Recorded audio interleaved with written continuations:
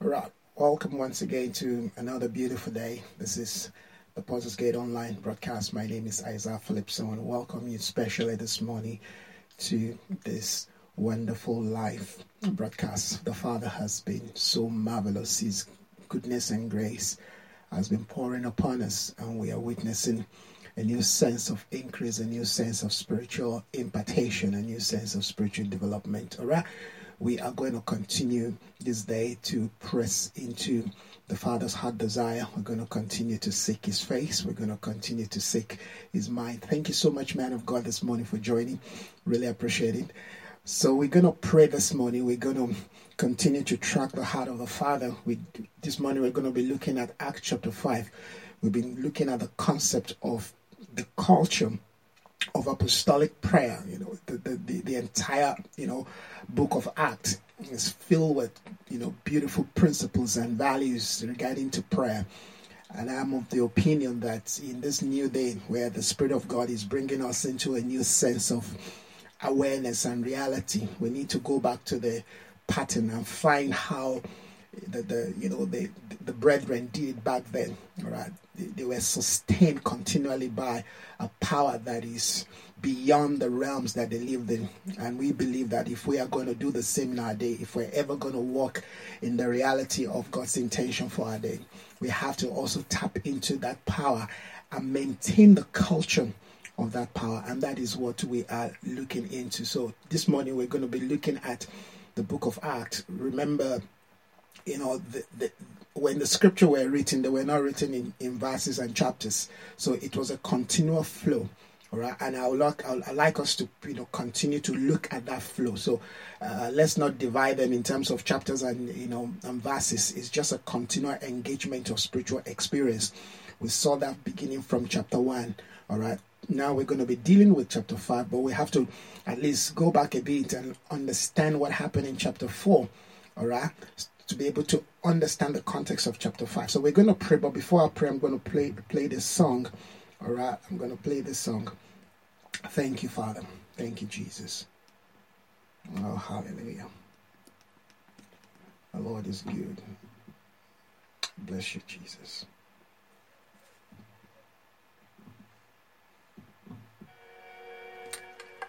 Oh, hallelujah. Father, we honor you.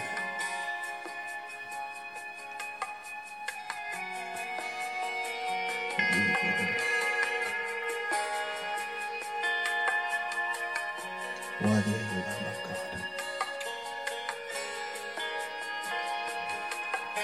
The Lord God reigns. He is robed in majesty.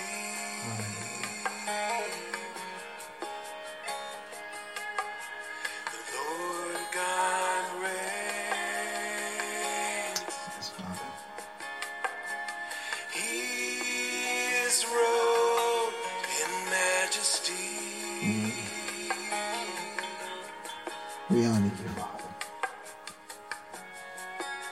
The Lord is robed in majesty and is armed in strength. The world is firmly established. It cannot be moved.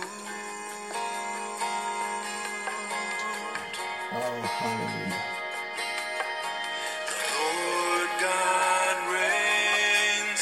He is robed in majesty. We honor you. The Lord God reigns. He is robed in majesty. Honor you, Father. Elion. Your throne was established long ago. Hallelujah. You are from all eternity.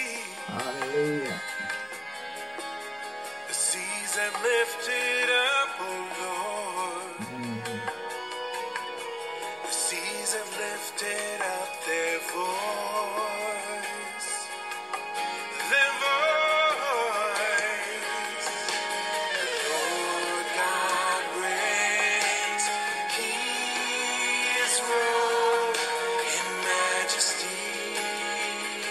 You reign, Father. None like you. Lord God None to be compared with you. reigns. He is robed in majesty. Blessed be your name.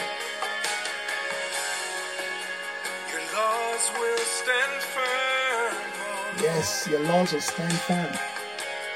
holiness adorns your Holiness, throne. holiness adorns your throne. For endless days, oh my King, Alabashe-ndo-balahasi. we will worship you We will alone. worship you.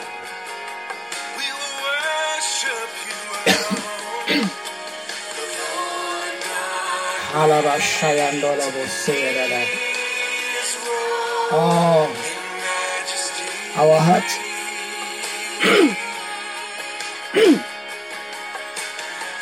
Worship you, Father. God reigns.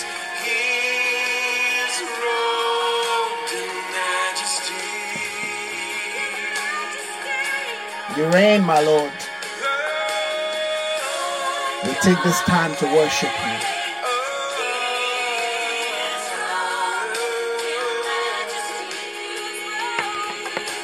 We worship you and lift you high.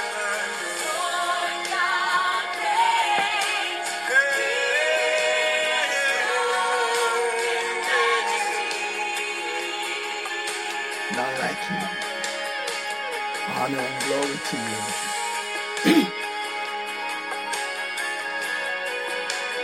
You can imagine the angels and the elders just bow and worship you. Who is like our God? Awesome in beauty. You're awesome. You're glorious. You're beautiful. You're wonderful. Words can never describe who you are. Imagination will never be able to comprehend who you are. Eternity will never be able to explain your majesty to us. We honor you, Father. We exalt you, O God. We give you all glory. We give you all praise. Elion, you are God. Our King, our Savior, our Lord, our Redeemer. You've given us joy. You've given us life. You've given us hope. You've given us all that we need. We're satisfying you. You satisfy our mouths. You satisfy our mouth with good things. What more can we ask? You've given us life, your very life. Thank you. Thank you, Father, for another day like this.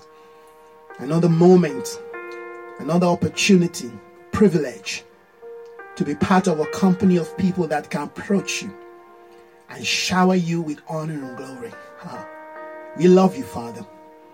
Our heart swells before you in adoration. We praise you. We adore you.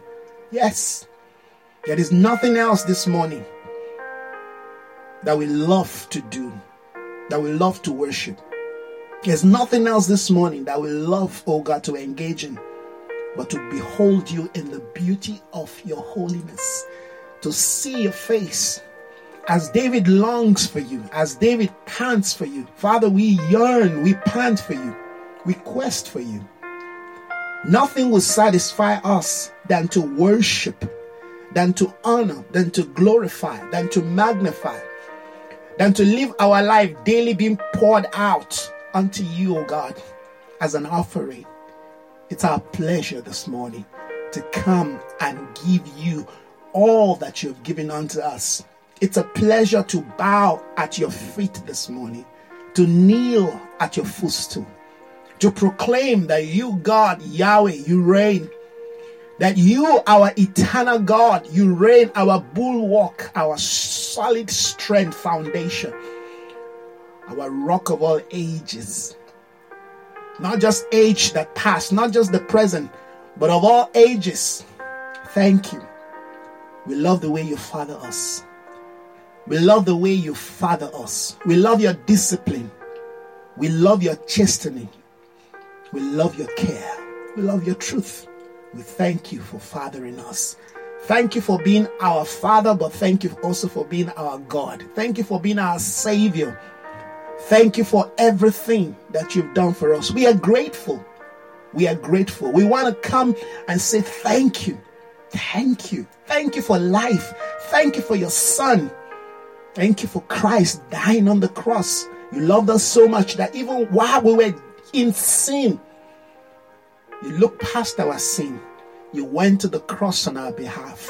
You died as us on the cross. You redeemed us from shame. You washed us. You cleansed us.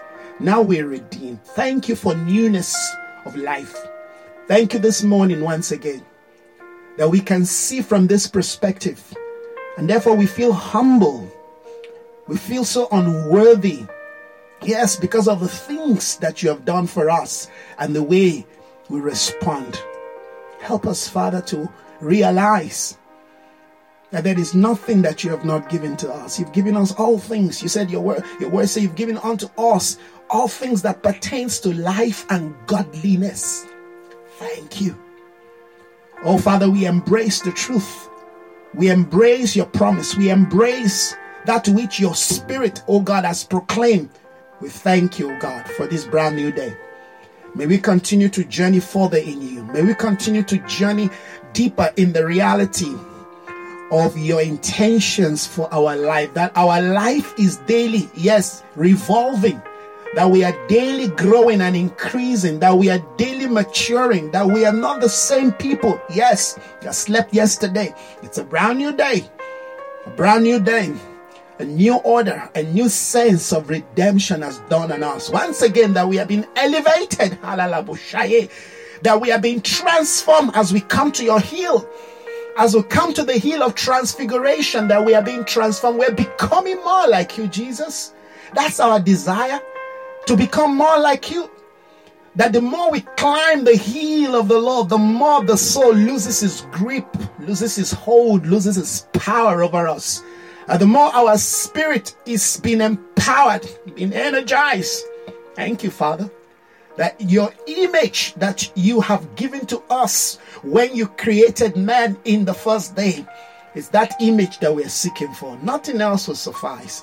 We want to be like you. We want to be like you. We want to be like you. We want to reflect you. We want to honor you. We want to please you. We want to represent you. We want once again what men on earth, when they look at us, they will see men walk in the likeness of God. Thank you, Father. Thank you, Father. We humble ourselves this day and we say, Lord, have your way. Wash us, cleanse us again. As we engage your word, as we engage your presence, cleanse us. Your word is water. It washes, it cleanses, it purifies. It renews us. It energizes us. Your word is our energy. Your word is what satisfies our soul. Nothing else will do, oh God. Not the pleasures of this world. We embrace your word. Your word takes preeminence in our life. Your word takes preeminence in our life. Thank you, Spirit of the Lord. We value your word more than life itself. We value your word more than anything, oh God. We thank you. We honor you. We bless you. Thank you, oh God, that as we speak, oh God, we know, oh God, that our words are spirit and they are life, because your words are spirit and life. And therefore, we can live in accordance to your divine pattern. Yes, you showed us how to live. When you want something, you speak them into being. And therefore, this day we thank you that we speak your word into being. We speak our purpose, our calling into being. We thank you, Lord, that we are that generation that represents your intentions in the earth. We are that generation that carry, yes, your desire to the ends of the earth. We are that generation, oh God, that carries your very presence. We are ark bearers. Thank you, Spirit of the Lord, this morning, that we have worn once again the ephod, that we are dressed in the order, oh God, yes, of a priesthood called after the order of Melchizedek. We thank you this morning that we are positioned, yes, from the location of the tribe of Judah, a position of the rising of his sun. Thank you this morning that we rise, oh God, as the sun rises from the east. That, Lord, our star will continue to shine, that men will see this brightness of your glory in us and through us, oh God, that we will represent your intention. That there is no sickness or disease, infirmity among us. That we are cleansed, washed. You are our Jehovah Rapha. You are the God who heals us. We are healed this morning of every broken heart, of broken thoughts and broken minds and desire. We are healed. Every aspect of our DNA is being reconstructed to bring pleasure and honor to you. We are not, oh God, in a state of dysfunctionality. We thank you this morning that we are aligned to your mind, to your will, to your plan, to your counsel, to your purpose. We say this morning that it is well with our soul. It is well with our soul. You say to the righteous, it shall be well with you. It is well with our soul. It is well with our soul, that we are blessed in the city. We are blessed, yes, going out. We are blessed coming in. We are blessed, oh God, in the north, in the south, in the east, in the west, that every aspect of our life reflects, yes, the declarations of your good pleasure. We honor you. It's an honor to be called of you, to be part of the chosen tribe, to be part of the remnant who lift their hands unto you, unashamed, and proclaim that he reigns. You reign, not just in our life, not just in our home. You reign in the earth. You are the God of the heavens and the earth, the God of the universe. All eyes shall behold your glory. The desires of the nations are rising to you. Yes. Every hands will be lifted to you and proclaim you are God. Thank you, Abba Father. We bless your name. Hallelujah. Hallelujah. He's worthy of praise. He's worthy of glory. He's worthy of honor. Come on. Could you just praise him with me this morning? He's worthy. He's worthy. He's worthy. We praise your name. We praise your name.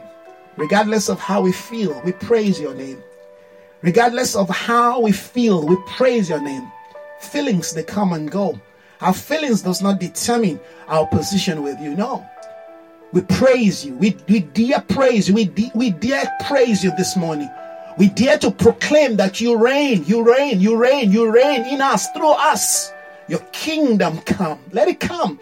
Let it come. Let your kingdom come. It's our prayer. It's our desire. We want to see the manifestation, the nearness of your kingdom in every area of our life. May your kingdom come.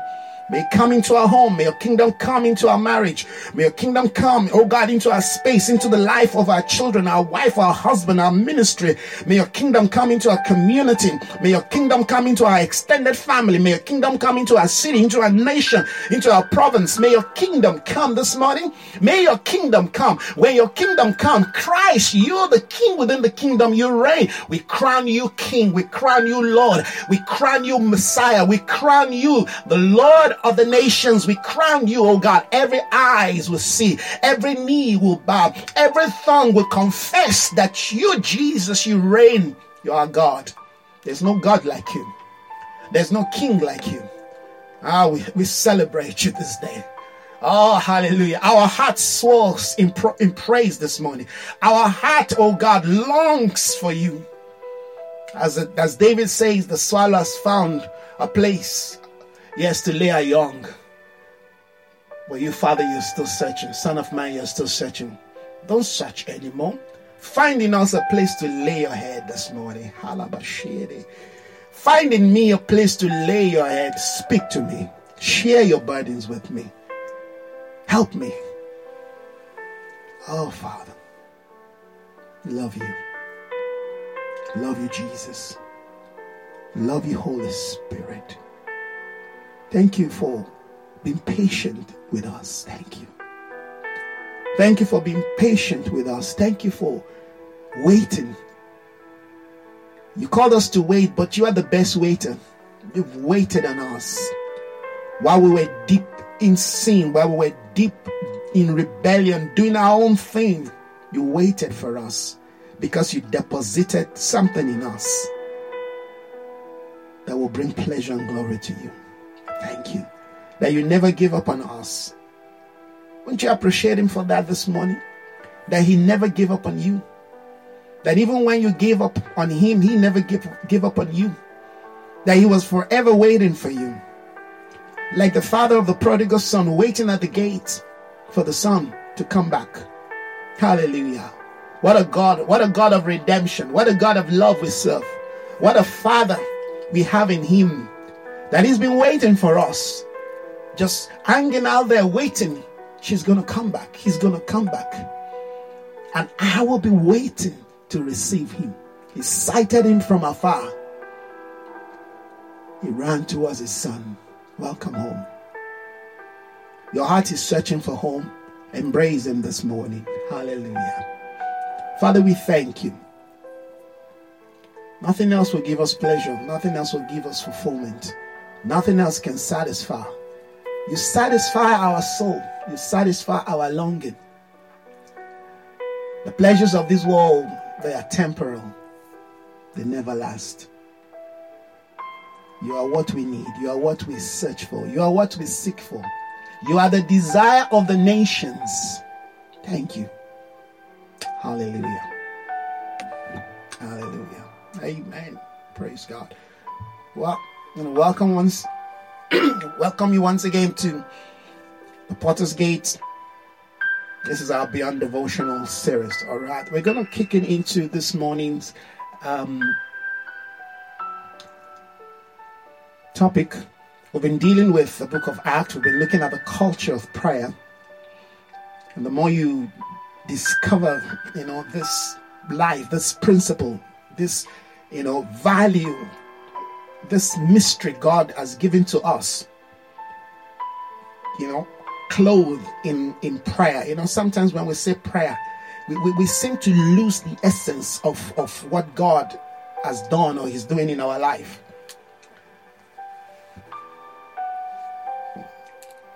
I wish I can find another word to express, the meaning or the to capture what prayer is. Because when we say prayer, okay, all kinds of ideologies and beliefs and thoughts, all right, comes to play, and we do injustice to what God is trying to pass across to us. All right, that there's more to what goes on in our prayer than the act itself. There's more that goes on in this. I mean, the Bible says in chapter 4, when they got back to their, to their company, they prayed, and as they prayed, the Bible says, and the place shook. The place shook, and they were filled with the Spirit and with boldness, and they declared the word of God with boldness. So you begin to understand the kind of spiritual activity that was taking place amidst these people. That there must be something beyond just them holding hands and say, hallelujah, Father, we thank you. That within the concept, within the structure of their prayer, faith is present. But beyond faith, grace is present. There's a supply of the Spirit amidst them. There's a supply, there's a connection, there's divine connectivity. There are waves, waves you can't see, except you've got a special, instrument. You can't see the waves, just like you can't see the wind. You can't see it. You can only feel the impact. There's something taking place, and those are the things I really want us to track, lest we get captured and we get bogged down by the idea of the prayed. We've got to see beyond the word prayer and begin to understand the intention, the spirit, the life, the impartation of the Father himself. All right, that the Bible says God came down in the midst of the worship of the people, in the midst of the praise of the people. We've got to see more beyond just the limitations of words, all right, that we try to use in expressing spiritual things. One of the things we've done in terms of not really understanding what God is saying to us is to try to limit, all right, the things of the Spirit by language, by human words. English is one of the weakest expressions of spiritual things. There are things I want to say, I want to communicate, that I can't find the right word, all right, to express them. What you feel in the spirit is not what you say out. if I can bring out what is in my spirit. And that's why sometimes we just go rabasoteyamberidea. And it will take somebody, amen, who understand, who is in that same frequency to pick what you're trying to express, because words fail us to understand, to carry out, to birth, to manifest, to express the heart of God. And that's why the Bible talk about them groaning.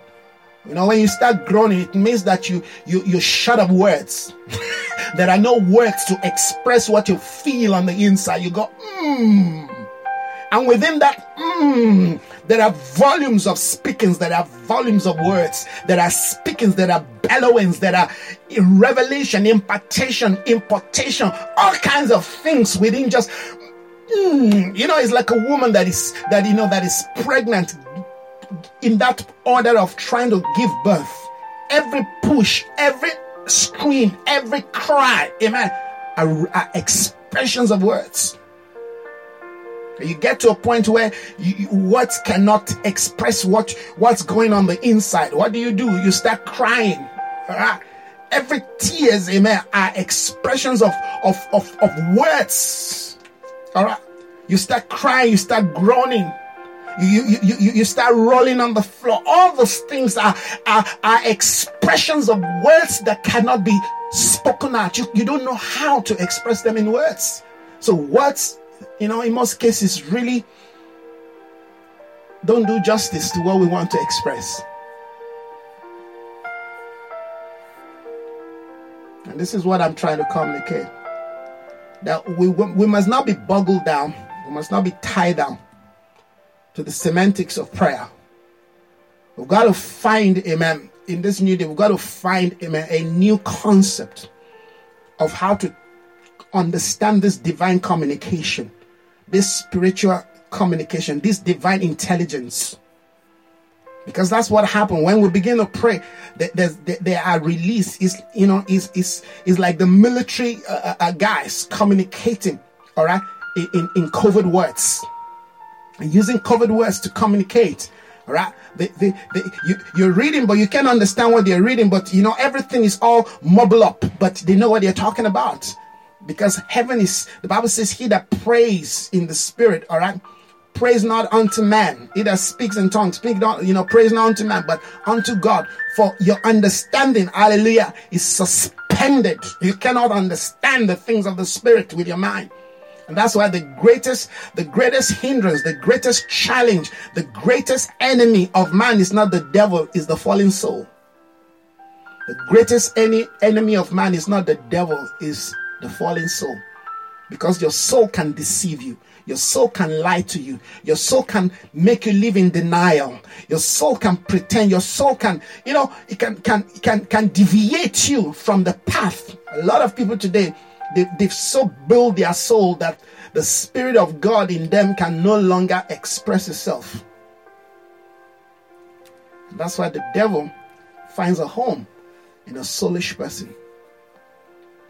It is my desire that we'll continue to shift away from the narrative of the soul, from depending on the wisdom of this world, that will continue to shift away from the intelligence of this world, where we're dealing with, where we're coming from, and the kind of activity that we're called to engage in must operate, amen, on a higher frequency, on a higher dimension of communication. We must be able to come into, amen, that concept of a well-advanced, amen, secure spiritual communication that cannot be decoded by the activities of man and the flesh. So our prayer, friends, is beyond just, the words. It has to flow from the bottom of our heart. There has to be, amen, something on the inside of you. And that's what God wants to see. That's what God wants to hear. God doesn't listen to what is coming out of here. God listens to what comes from here. Hallelujah. Out of the abundance of the heart, not of the mouth, out of the abundance of the heart, the mouth speaks. So if they are not deposit, if the life of God is not deposited in you, if you have not been stretched and expanded, if the constructions of heaven, amen, has not taken place within you, where they are pouring, amen, dimensions and realities and mysteries of God into you, your mouth will only be speaking words, and the words will not even kill a fly. We've got to understand that in the days we live in, we want to be able to pray a prayer, amen, that flows from a life that has become one with God. That when we pray, our prayer is an express manifestation of the intentions of the Father. That our prayer has become one with the desires of God. This morning I was inspired to do a short writing. For a while I've not been writing. One of my core competence is to write. I love writing, but since I begin this broadcast, I've not really had time to write, and sometimes I feel it. But this morning I was writing because the Lord, normally when the Lord wants me to write, before I wake up, He drops the title in my spirit. And the title in my spirit was Birth Your Desire. Birth Your Desire Through Prayer. And obviously that's from James chapter 4. All right. And I began to write. I began to, look at some powerful principle regarding desire. God gave us desire and how we can use those desire to honor and glorify Him. But unfortunately, our desire has been hijacked, all right, by the fallen Adamic nature.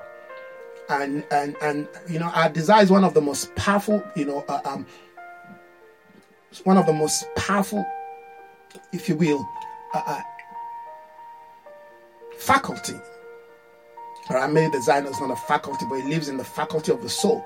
But our desire is one of the most powerful instruments that heaven has given to man. That the scriptures say, whatever you desire when you pray, you get it. I mean, you can desire to the point that even that which is not in alignment with the will of God, you can get it. That's how powerful your desire is. So if your desire has not been brought under the principles, the authority, it's not been brought under the governing administrative life of the Spirit, your desire can actually destroy you. That's how powerful. I mean, you can finish an entire army just by desire. But yet, if you don't know how to manage this powerful leather weapon God has given to you, your own very desire can be your downfall. And in fact, that's a reality. Many people have been destroyed because of their desire. So I'm looking at the scripture and I'm just writing. And hopefully, maybe by the weekend or thereabout, we will deal with that. But I'm just, touching on this to bring the context of, what the Lord is doing in our life in this new day. We're in a day where every aspect of our life, amen, is being highlighted. It's been highlighted. It's been, point at that area. You've got to fix it. Okay. So you're not praying in this aspect and you're not standing in this aspect, walking in righteousness. But then when we look at this other aspect of your life, your desire, amen, is contradicting, amen, your prayer life. Your desire is contradicting, amen, your word life. Your desire is contradicting, amen, the purpose of God and the plan of God for your life. So what we want to do is to bring every aspect of our life, our entire faculty. Our faculties are supposed to be, amen, in agreement with God's plan for us. So when we pray, we're praying because we understand what God wants for us. And to understand what God wants for you, you've got to understand the word of God and see yourself in the light of truth. All right. So you're not applying spiritual principle, amen, to achieve something that negates the counsel of God for your life. All right. Because that's what a lot of people do. All right. We take powerful spiritual principle and we misappropriate it, or we misapply it, amen, to a desire, amen, that is, in disarray, that is contrary to what God wants for us. So we want to come into what I call divine agreement. Every aspect of our life must come into divine agreement. All right. And this is good, particularly for those that are still, single, you're not married yet. So you've got to bring your desire, amen, to alignment to the will of God, so that when you're praying, God, give me a wife, God, give me a husband, amen, you're not praying something outside the will of God. Your prayer, amen, equates, amen, the desire and the plan of God for your life. You see the point that I'm making? Because you can take, just like most people do, they pray in the exalting prayer, but then the reference of their prayer is contradicting, amen, that which God plans for them. All right, you look at a man, you see this man, you look at a woman, you say, wow, I like this person. What informs your like? What informs your love? What informs, amen, your passion and your desire for that thing? You see a car, you love the car. I want this. Is that how God gives us our desire? Amen. Does our desire, all right, reflect only what we see with our eyes? The Bible says concerning Solomon, everything he saw with his eyes, that he desired, and he got it. All right, but we know how he ended up. All right, so we don't want the fact that God has given us desire, and then we continue to abuse the desire. Oh, I love that, a phone. I desire it, then I want it. No, your desire, amen, must be speaking to the objective of God for your life. Your desire must be speaking to the objectives of God, amen, for your life regarding that thing. All right. So before you begin to express your desire, first of all, check with God. I like this thing. Yes, there's nothing wrong in you desiring things. I like this thing. I want this thing. But Lord, in your eternal plan, in your eternal counsel for my life, is that what you want for me? If God says yes, then you've got a what? A legitimacy to do what? To continue to desire that thing. And the Bible said God will give you the desires of your heart. But a desire of a heart that is contradictory, that is contradicting the will of God, that is outside the purposes of God, that is outside the will of God, that is outside the order of God for your life, amen, will lead you into bondage. So a lot of us have used our desire, in fact, to keep ourselves in prison. You desire the thing, but the thing now became your worst nightmare. All right, but that's not what we're dealing with this morning. All right, we're looking at some powerful concepts in the book of Acts, and this morning I'd like us to deal with Acts chapter 5. All right, so I'm sure sometimes in the week thereabout we'll look at the concept of desire, because I feel it's something we need to deal with now. In fact, the fact that the Father dropped it in my spirit, it means that we've got to talk about it. We've got to look at it. All right, we just must be able to trust God. You see, our problem is we have not come to the point of trust. We have not trusted God enough. All right, and that's the problem with some of our heroes, those that have gone before us. I mean, the same thing with Abraham. God said, this is what I want to do. All right. You wait and wait and wait. You're trusting. But at a point, that trust begin to fickle and dwindle. Is God still coming? You understand? Then alternative come. And most time, because alternative always presents itself in the now. You never get an alternative that, present itself in the future. Alternative always present themselves in the now. All right, you've been waiting for this thing for God knows how long. Well, why waiting? Here's one. This is a guy going too hard. You get the point? Because we equate waiting on the Lord to delay. You've got to understand that God is never late. And these are all things we've got to factor into the concept of prayer. Some of the prayers you're praying right now, I tell you, if you're praying, some of the prayer you're praying right now may not be answered, amen, in the next 6 months, may not be answered, amen, in the next 2 years. All right? And may be answered, in fact, tomorrow. But guess what? Time is not the issue. Trust is the issue. If we trust in the Lord, time will no longer be, amen, an issue when it comes to the things of the Spirit. Well, I think somebody might just need to hear that. All right, let's look at Acts chapter 5. Thank you, Father. We bless your name. The Bible says in Acts chapter 5, now a man named Aeneas, together with his wife Sapphira, also sold a piece of property. Oh, what are we talking about? All right, if you read chapter 4, you notice that there was a man, amen, by the name Joseph, in fact, Barnabas. Let's go back to chapter 4 so that we can get a context to what we're looking at. All right, now I'm sure you're beginning to see that prayer is connected with several things. That so you cannot just pray and I'm just praying. No, prayer is an entire community. Prayer is a lifestyle. Prayer is a culture. Prayer is integrated. All right, every aspect of our life, amen, reflects a dimension of prayer. There are other things that are connected, that ought to be involved in our prayer life. So I'm not just speaking words. All right, my prayer, as I pray, Lord, I thank you. That is 1%.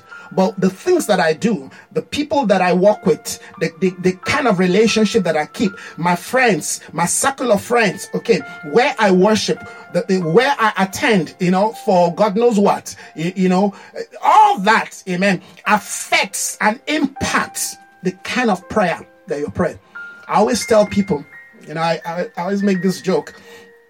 I said, if you live in Europe, or you live somewhere in America, or where I know there's poverty everywhere, but certain things you just it's easy to get them, particularly if you live in certain place, the environment. All right, sometimes what I'm saying is the environment we live to some degree impacts our prayer. We should not be, but the reality is that's what happened. Look at me now. I tell you, I'm struggling with network here. I've been having issues of network. Yesterday the network was bad. You will expect that. Come on, you're living in South Africa. South Africa should have a good network. Unfortunately, South Africa has one of the worst network. They have one of the worst network, and they are the most expensive. More expensive than Ghana, than Nigeria. More expensive than some places that you will expect. This is supposed to be an industrial, community, as they say. But it doesn't make sense that network, that being able to connect, have, a seamless, beautiful network connection should be a problem. It's a problem in South Africa, and that's the truth. So I'm praying now. Can you imagine? Network is part of my prayer. God, just help those people to fix this thing. I could spend that time dealing with, things that, that advances the kingdom. But because I need the network to advance what I'm doing in terms of advancing the kingdom of God, guess what? I don't have network. So network is an issue.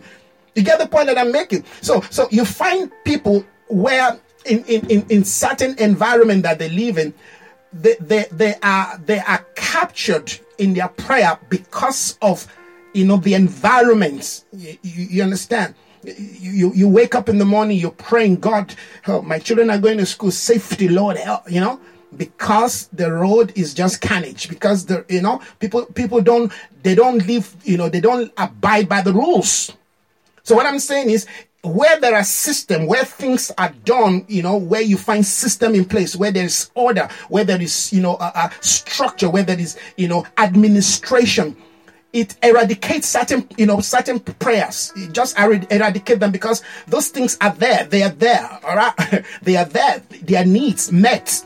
All right. Then you can advance. You can go forward and begin to deal with some more advanced thing. But people that have been given capacity, apostolic grace, apostolic capacity to go into nations to deal with things. You still pray for network. They're still praying for God, I need a new phone. God, I need a new iPad. Things they are not supposed to even be bothering themselves about. The enemy somehow strategically, all right, put those things around them to deviate their focus, their resource, and their energy from advancing the things of the Spirit, the kingdom of God, all right, to seeking for things that ought to advance their will, the purpose of God in their life. I hope you understand what I'm saying. All right. And I always also say things like, imagine you're going to somewhere like, some place in Europe also where, they're not struggling with some of the things that we're struggling with. Accommodation, things like that. And no, you can't go to such a place and you say, we're starting a church. And all you're praying is God is going to do it for you. God is going to give you, visa to travel. And they're like, excuse me, what are you talking about? I don't need no visa. I'm confident. I'm okay with where I am. Can you see? I'm fine.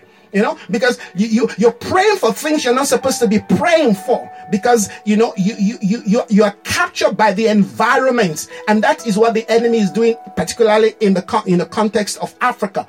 All right, our prayer is not really dealing with the things that ought to be advancing the kingdom of God, because we have been distracted by little petty things here. We are so carried away by things that should have been fixed through good governance, through good leadership. I mean, you look at what is happening today in Zimbabwe. I mean Zimbabwe, because the Lord has laid Zimbabwe in my heart as as a burden. All right, I'm not sure if some of you heard in my broadcast yesterday. I mean, in my vision, I had a vision 2 nights ago, and I was chatting with Mugabe. So why did you allow the nation to get to this level? What happened to you? I mean, I was chatting with Mugabe.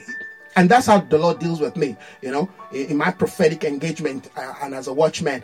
God always connect me in my spirit, all right, with leaders. And I find myself with them, chatting with them and talking and giving clarity and direction. But that's by the way, but I love to do that. I pray for Zimbabwe. And I mean, I've got a lot of friends from Zimbabwe. Well, not friends, acquaintances, but that's a nation the Lord has put in my heart beyond South Africa and and some other parts. But what I'm saying is, you look at the economy of Zimbabwe right now. I mean, that is a distraction for a lot of people that God has positioned in a position where they're supposed to be advancing the kingdom of God. How can you advance the kingdom of God in a situation where you're dealing with no electricity, you're dealing with no gas, you're dealing with all this petty little issues. And that is our focus. In fact, in Africa, that we focus on issues of bad governance, bad leadership. I mean, that could just be dealt with by removing the person, and life moves on, so that we can move into other things. So some of the things that we call in, effective prayer are just issues of bad management, bad leadership. And that means that we should know the kind of prayer we should be praying. God, just remove this person, and give us the right person. So, because God can remove the wrong person there, but if you're not praying for the right person, guess what? You're still back to square one. So I hope somebody got what I'm trying to say there. Okay, so we go back to chapter 4 just to have a kind of a context, all right, to chapter 5, because now we're being introduced to Ananias and Sapphira, all right. But if you look to if you go back to chapter 4 verse 36, then you understand the context. Remember, I said when the scripture were not written in chapters and verses, all right? The scripture were written, amen, as one storybook, all right? But we've got to understand that, okay, chapters and verses were introduced just to help us to, to get things in context. But even if you ask me, to some degree, the verse and the chapters, sometimes they also do injustice to what God is trying to say to us, because then in our mind we divide the speakings of God, the move of God and what God is trying to do. But that's just me, that's my teaching cap speaking now. All right. So if you go back to chapter 4, then you see in verse 36, verse 36, Bible says, Joseph, a Levite from Cyprus, whom the apostle called, the apostles, they call him, whom the apostle, so it's not that his mother gave him that name. The Bible says, whom the apostle called Barnabas. Wow. This just occurred to me now. Listen to this. Joseph, a Levite from Cyprus, whom the apostle called Barnabas. They call him Barnabas because of his character, because of his nature, because of his selflessness, because of his ability to give, to resource the things of God. Powerful. I used to subscribe to a ministry back then in the late early 90s called the Barnabas Ministry. I don't even know if they're still existing. I used to subscribe to their newsletter, the Barnabas Ministry. Wow, just remember that.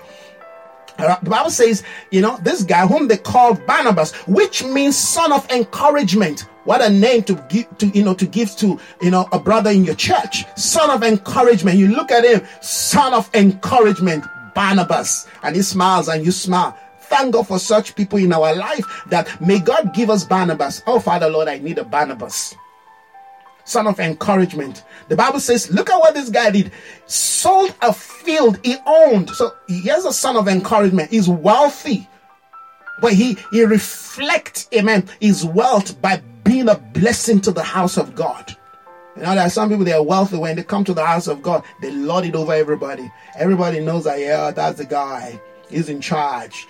And everybody, including the apostle and the bishop, they all run after him because he's got money. He's got influence. Now, we're seeing something here. Remember what I'm saying, that our prayer, amen, is sourced from a culture. Our prayer is sourced from a culture, and that culture is kingdom culture. All right? That your prayer is an extension, amen, of your lifestyle. That your prayer is an extension of your life, amen. That you're not praying one thing and you're living another life, amen. That there is oneness within the structure of your spiritual activity, all right? A person who says something else, amen, who says something and does something else is called an hypocrite. And today we've got a lot of hypocrites, amen, in the house of God, amen. The Bible says, like the Pharisees, they love to pray in open places, with their long flatteries. They love to say to people, bless you, my son, bless you, my daughter, hallelujah, God bless you, bless you, bless you. I mean, I just hate those words. People say, bless you, bless you. Say something else. Well, that's just me.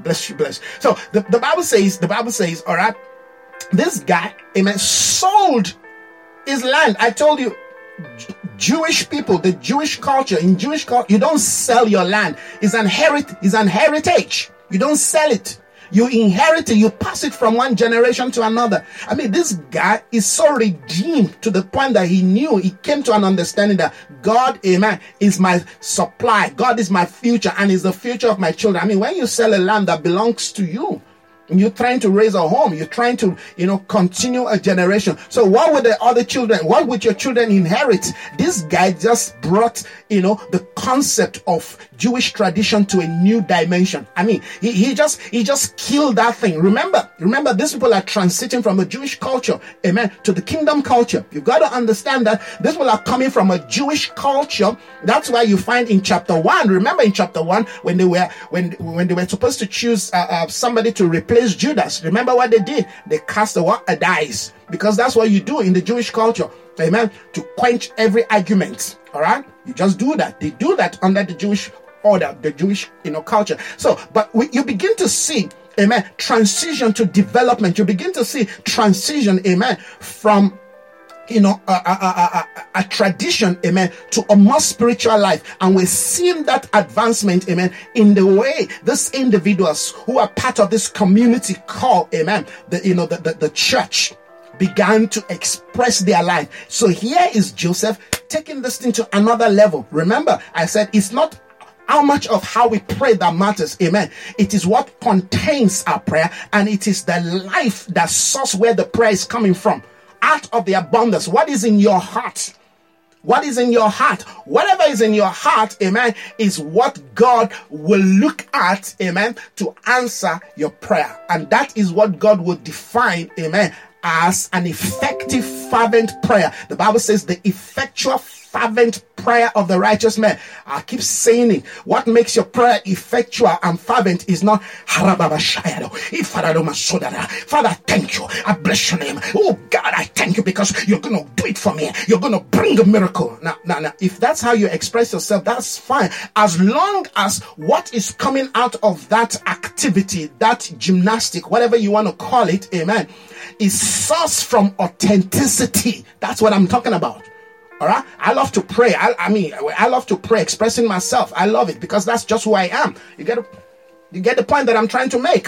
Because you see, we are individuals. In our individuality, we express our character, our personality. Amen. Our spirituality should reflect our personality. That's why Jesus chose 12 different characters. Amen. If you look at the character of James, it's different from that of Peter. I mean, Peter will answer a question that nobody is even asking him. I mean, he will answer a question that nobody's asking him. I mean, Peter is that kind of a go guy. Yes, Jesus, speaking with three apostolic order. I mean, here's Jesus. I mean, excuse me, speaking with two. The Bible says Elijah and Moses appear, on the mount, speaking about the things that defines, amen, the exit of Jesus out of the earth. I mean, in the midst of this powerful spiritual conversation, yes, Peter coming. It will be good for us to build three tabernacles here. One for you, one for Moses, one for Elijah. Nobody even invited him in the conversation.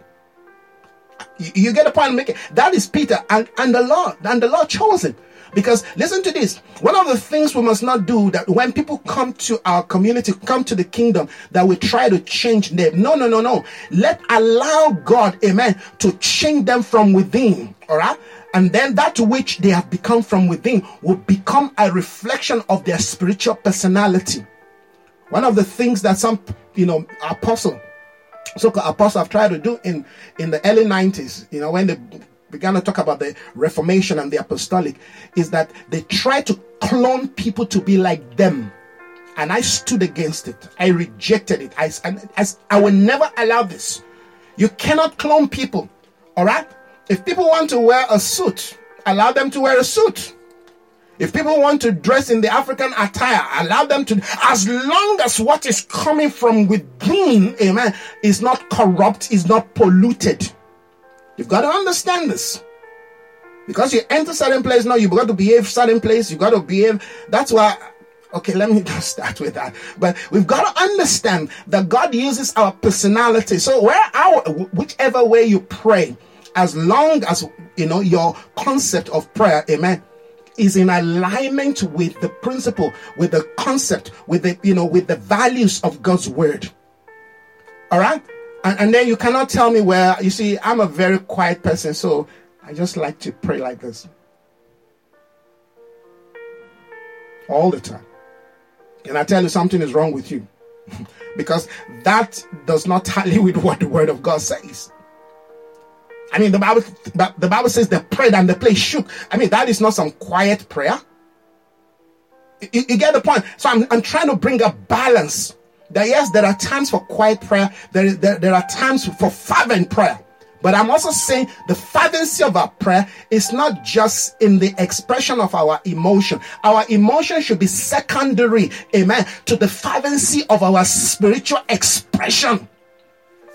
You get what I'm saying? This is important, so that when we pray with everything that we are, everything that we are. Our prayer starts from within, amen. It impacts our soul, amen. It's carried out, amen, by our body. So when I pray, I'm lifting up my hand, amen. It means that first of all, my hands are already lifted from within my heart. Every aspect of my life, amen, is lifted to God in honor, in adoration. So I'm not just lifting my hands as a sign of expression of religion. I'm doing it literally because indeed, amen, I am giving all to God. I am blessing the Lord. The Bible says, Paul said, I wish that men lift up holy hands. So you know that when your hands are lifted, they are holy hands. They are not hands of wrath. They are not hands filled with stain. And you get the point that I'm making. Because these are all things we've got to understand. The days that we live in are days of restoration. So every aspect of our life must be realigned back. And that's why I'm taking my time, all right, to correct and to bring alignment, to bring a balance.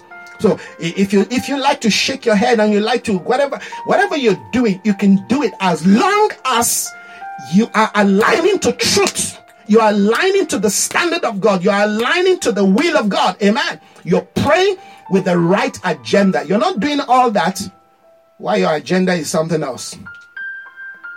So the Bible says, this guy, Joseph, sold a field he owned and brought the money and put it at the apostles' feet. That was where chapter 4 closed. So then we go to the next chapter, which is chapter 5, a continuity of that. The Bible says, now a man named Aeneas, together with his wife, Sapphira, also sold a piece of land. Okay, you know how it is in the church. The spirit of competition. Have you seen that before? Have you seen that before in the community?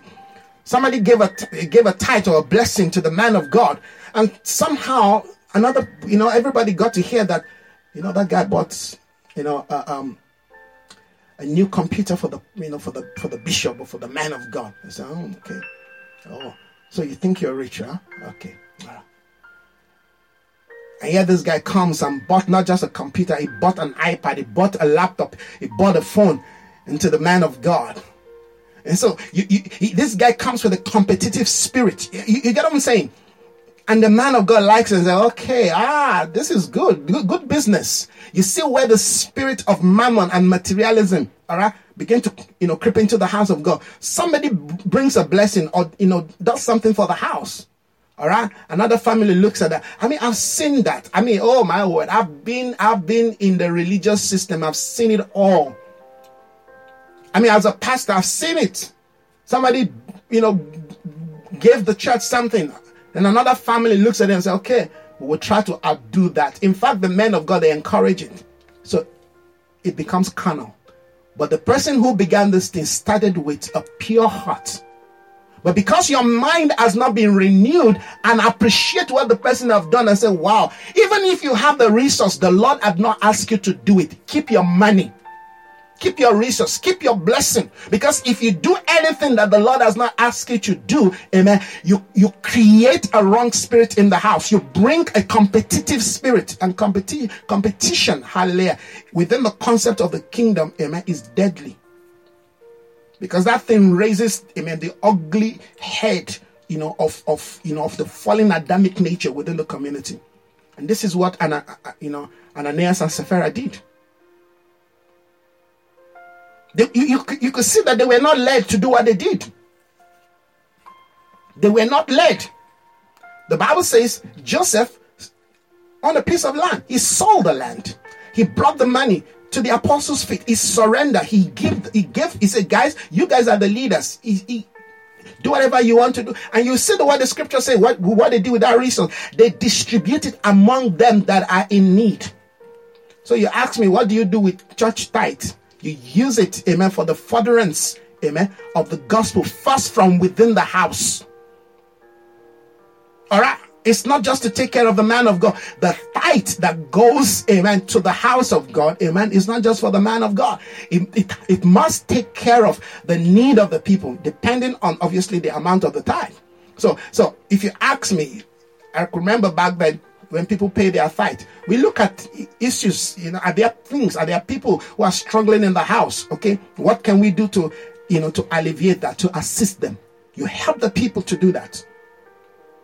So you ask me, do you believe in tithing? Well, I believe in tithing that people are convinced to give. It has to be something that you are personally. All right, you say, but it's in the scripture. Yes, it's in the scripture, but there is no place in the scripture that says people must be forced to pay their tithe. It is everything about the things of God are relational. So it is you determining, say, okay, I believe that God is using this house to be a blessing to me. Or God is using this man. Who says a tithe must be to a church alone? It can be to a person. I mean, for years, I've had people pay their tithe to me. In fact, I had a lady, while I was a pastor in Nigeria in the 90s. This lady, a doctor, she attends a different church, with her family. But guess what? She pays a tithe to me. And this was also even before everybody began to talk about the issues of tithing now. I mean, we've been dealing with this thing years back. And this lady says, no, you minister to me. Because every Wednesday, I go to their hospital. The father runs an eye clinic. All right? And I mean, they're very wealthy. I mean, they're blessed. But every Wednesday, the father, stops, all right, the clinic. I mean, this is a religious man. I mean, and this man is highly educated. He stops the clinic. I mean, they run an hospital there. This is not just you come in and go. In fact, they've got a sleepover bed. So it's a big hospital, but it's private. So he stops Wednesday. He stops by, I think it's 12 o'clock. Yes, I'm not sure if it's 11 to 12 or 12 to 1, thereabout. He stops everything, and all the patients, if you're a Muslim, even if you're a Hindu man, as long as you're in that hospital at that Wednesday, guess what? You must attend the fellowship. He just come kindly and say, come, let's go pray there. Let's go pray.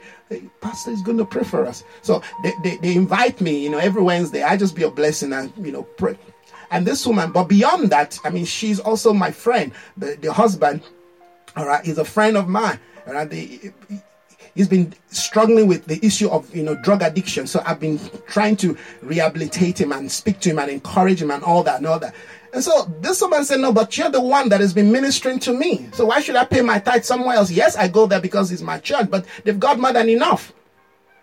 You're still a young ministry. You're growing. So why can't I pay my tithe? And she was paying. I could remember the first amplifier we bought back then in church. It was a tithe. And she was so serious and very scriptural. And so you share this thing. Oh, I used to share this thing back then. My friends, some of them were like, no. Why were they saying no? Because when the tithe leaves the church, then the project they want to do, all the nice things they want to buy, amen, they can't buy. But guess what? You're being a blessing to the body of Christ, because that other church, that other ministry is part of the body. The body is one. That is why the concept, the issue of the concept of body ministry is going to be very difficult for a lot of people to accept it. We talk about it by mouth, but we cannot practice it. The Bible says they add all things in common. So if I'm struggling and your church is making it, why can't you send people from your church? I mean, these are things we used to do back then in Nigeria. When we see a young church starting somewhere, guess what? We take some of our members, we say, go help that church. 3 months, go help them, pray, stand with them. And the man is encouraged. We send money there. You be a blessing, because that is the work of God.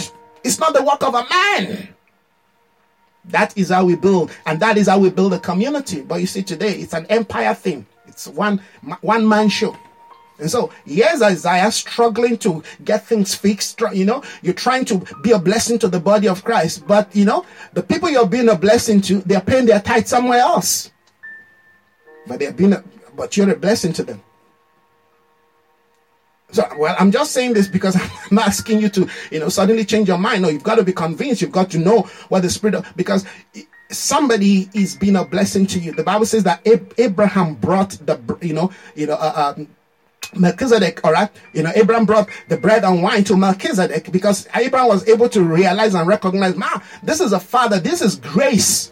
This is grace. This is grace. He brought bread. Nobody told him what to do. He brought bread and wine. Guess what? Melchizedek blessed Abraham with the blessings of the Father. And that principle today obviously has been abused. But for the fact that people abuse a principle does not change the value and the principle. It doesn't change it. We just need to bring a balance. So one of these, they will talk about all this, but I'm just trying to bring you to perspective, to understand, because we're dealing with, so that while you're praying, you're not doing something contrary. Amen. Every aspect of your prayer, because that's what we're looking at. Amen. Prayer deals with the entire community, the entire order, the entire structure of our life. Prayer is not just one way, while other things are contradicting what we're praying. The reason why many pray and they don't get result is because other aspects of their life, amen, is contradicting their prayer life. That's why you need somebody with sight to open this thing up to you, to show you and help you to see and say, wow, I didn't know these things. Yes, that's why heaven, amen, has sent me to help us, have perspective, insight, understanding to these things, so that our prayers are not hindered. The Bible says, Sapphira and Ananias brought a wrong spirit, a wrong order to the house, to the structure of the house. Amen. Joseph, amen, brought a powerful spiritual apostolic culture. Remember, the church is being formed. They are going through a period of formation. In the midst of this formation, here comes a wrong spirit. Here comes a Jezebel spirit. Here comes a manipulative spirit. The Bible says, now a man named Ananias, together with his wife Sapphira, also sold a piece of property. Who knows, maybe they have more than one. But they sold a piece of property with his wife. Listen to this. With his wife full knowledge, he kept back part of the money for himself, but brought the rest and put it at the apostles' feet. So he did the same. Can you see that? He did the same thing that, Joseph did. Then Peter said, Aeneas, how is it that Satan has so filled your heart that you have lied to the Holy Spirit and have kept for yourself some of the money you receive from the land. You receive from the land. Yes, Peter, walking in what? The power of discernment. Yes, Peter operating in the power of discernment. Peter was able to pick that wrong spirit. Listen to this, friends. It is not what they brought. It is not the amount that they brought that matters. It is the wrong spirit. And God was ready to what? Kill that spirit there, because he's building a church. Is empowering a people. Hallelujah. And he's saying, no. I'm not going to allow this thing to interfere, to pollute this young community called the ecclesia. Then Peter said to him, Aeneas, how is it that Satan, how did you allow Satan to perch on you, to suggest such a carnal thing? How did you allow Satan to fill your heart to the point that you're able to lie to the Holy Spirit? You kept for yourself. Listen to this. You kept for yourself some of the money you received from the land. Listen to verse 4. Listen to verse 4. Didn't it belong to you before it was sold? Did you see the heart? Didn't this money, this land, this money belong to you before it was sold? And after it was sold, wasn't the money at your disposal? You own the land, you sold the land, you own the money of the land you sold. It's at your disposal. And after it was sold, wasn't the money at your disposal? What made you think of doing such a thing? You have not lied just, listen to this, you have not lied just to human being, but to God. I'm gonna try to round up here. We'll continue tomorrow from this point. You have not lied to human being, but to God. Listen to these. The community that we are building is not just about us. It's also about the presence of God. Because whatever we are building must be able to do what? House God. In other words, you violated the architecture of this house. You violated, and yes, you violated the architecture, the order, the structure, the value system of what God is building here. Why did you do that? The land belonged to you. While it was sold, the money belongs to you. You had it. Why did you have to lie? Because that was his sin. He lied off the amount he sold the land. When Aeneas heard this, listen to this. When Aeneas heard this, he fell down and died. Excuse me, did Peter kill him? No. Who killed him? He killed himself. Lie killed him, because lie was not accepted in the order of the house. But don't just think about the community alone. Start from your own life. You know, one of the things that I told myself when I came to ministry, I will never lie to people about anything. No matter how I am suffering, I will never. If I have a need and I come out and say, look, I've got a need, you better believe I've got a need. I will never lie, because I know what lie can do to you. Oh my God. Lie can actually, beyond taking your joy, lie can make you commit suicide. Because of the kind of guilt that you're going to feel. So why putting yourself through all that? Why did you lie to God? You've not only lied to a human being. You thought this is just about us, Aeneas. You made a mistake. He said, but you've also lied to God. While Aeneas had this, he fell down and died. Simple, just like that. And look at what the next thing. And great fear seized all who heard what happened. Then some young men came forward, wrapped his body up, and carried him out to bury him. The same thing, Bible says, verse 7. After 3 hours later, it's like they planned it. All right, you go say this thing. What will be their motive? What would be their motive? We're talking about the concept, amen, of kingdom culture. What would be their motive of lying? I told you, it was a competitive spirit. They wanted position. They wanted recognition. People who do things like this, you know that they are insecure. People who are insecure are manipulative, and sometimes they will use their resource, they will use their money, they will use their influence to try to manipulate others, to try to buy power. As they do it in politics, so we see today in the body of Christ. Some people will come and give you, gift, not because they really appreciate what God is doing in your life. No, the gift is to buy you. And if you're blind, like Proverbs says, he who is blind to a gift, all right, is captured. I thank God for the people who are blessing to me. But that would never, even if they give me $1 million, when they are wrong, I still correct them. You're wrong, because a wrong can never be a right. But today, many men of God have been bought by gifts. I mean, somebody buys a car for a man of God.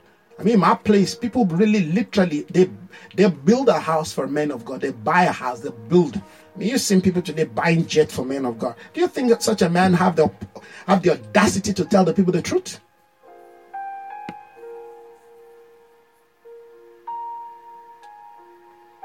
These are things we need to consider.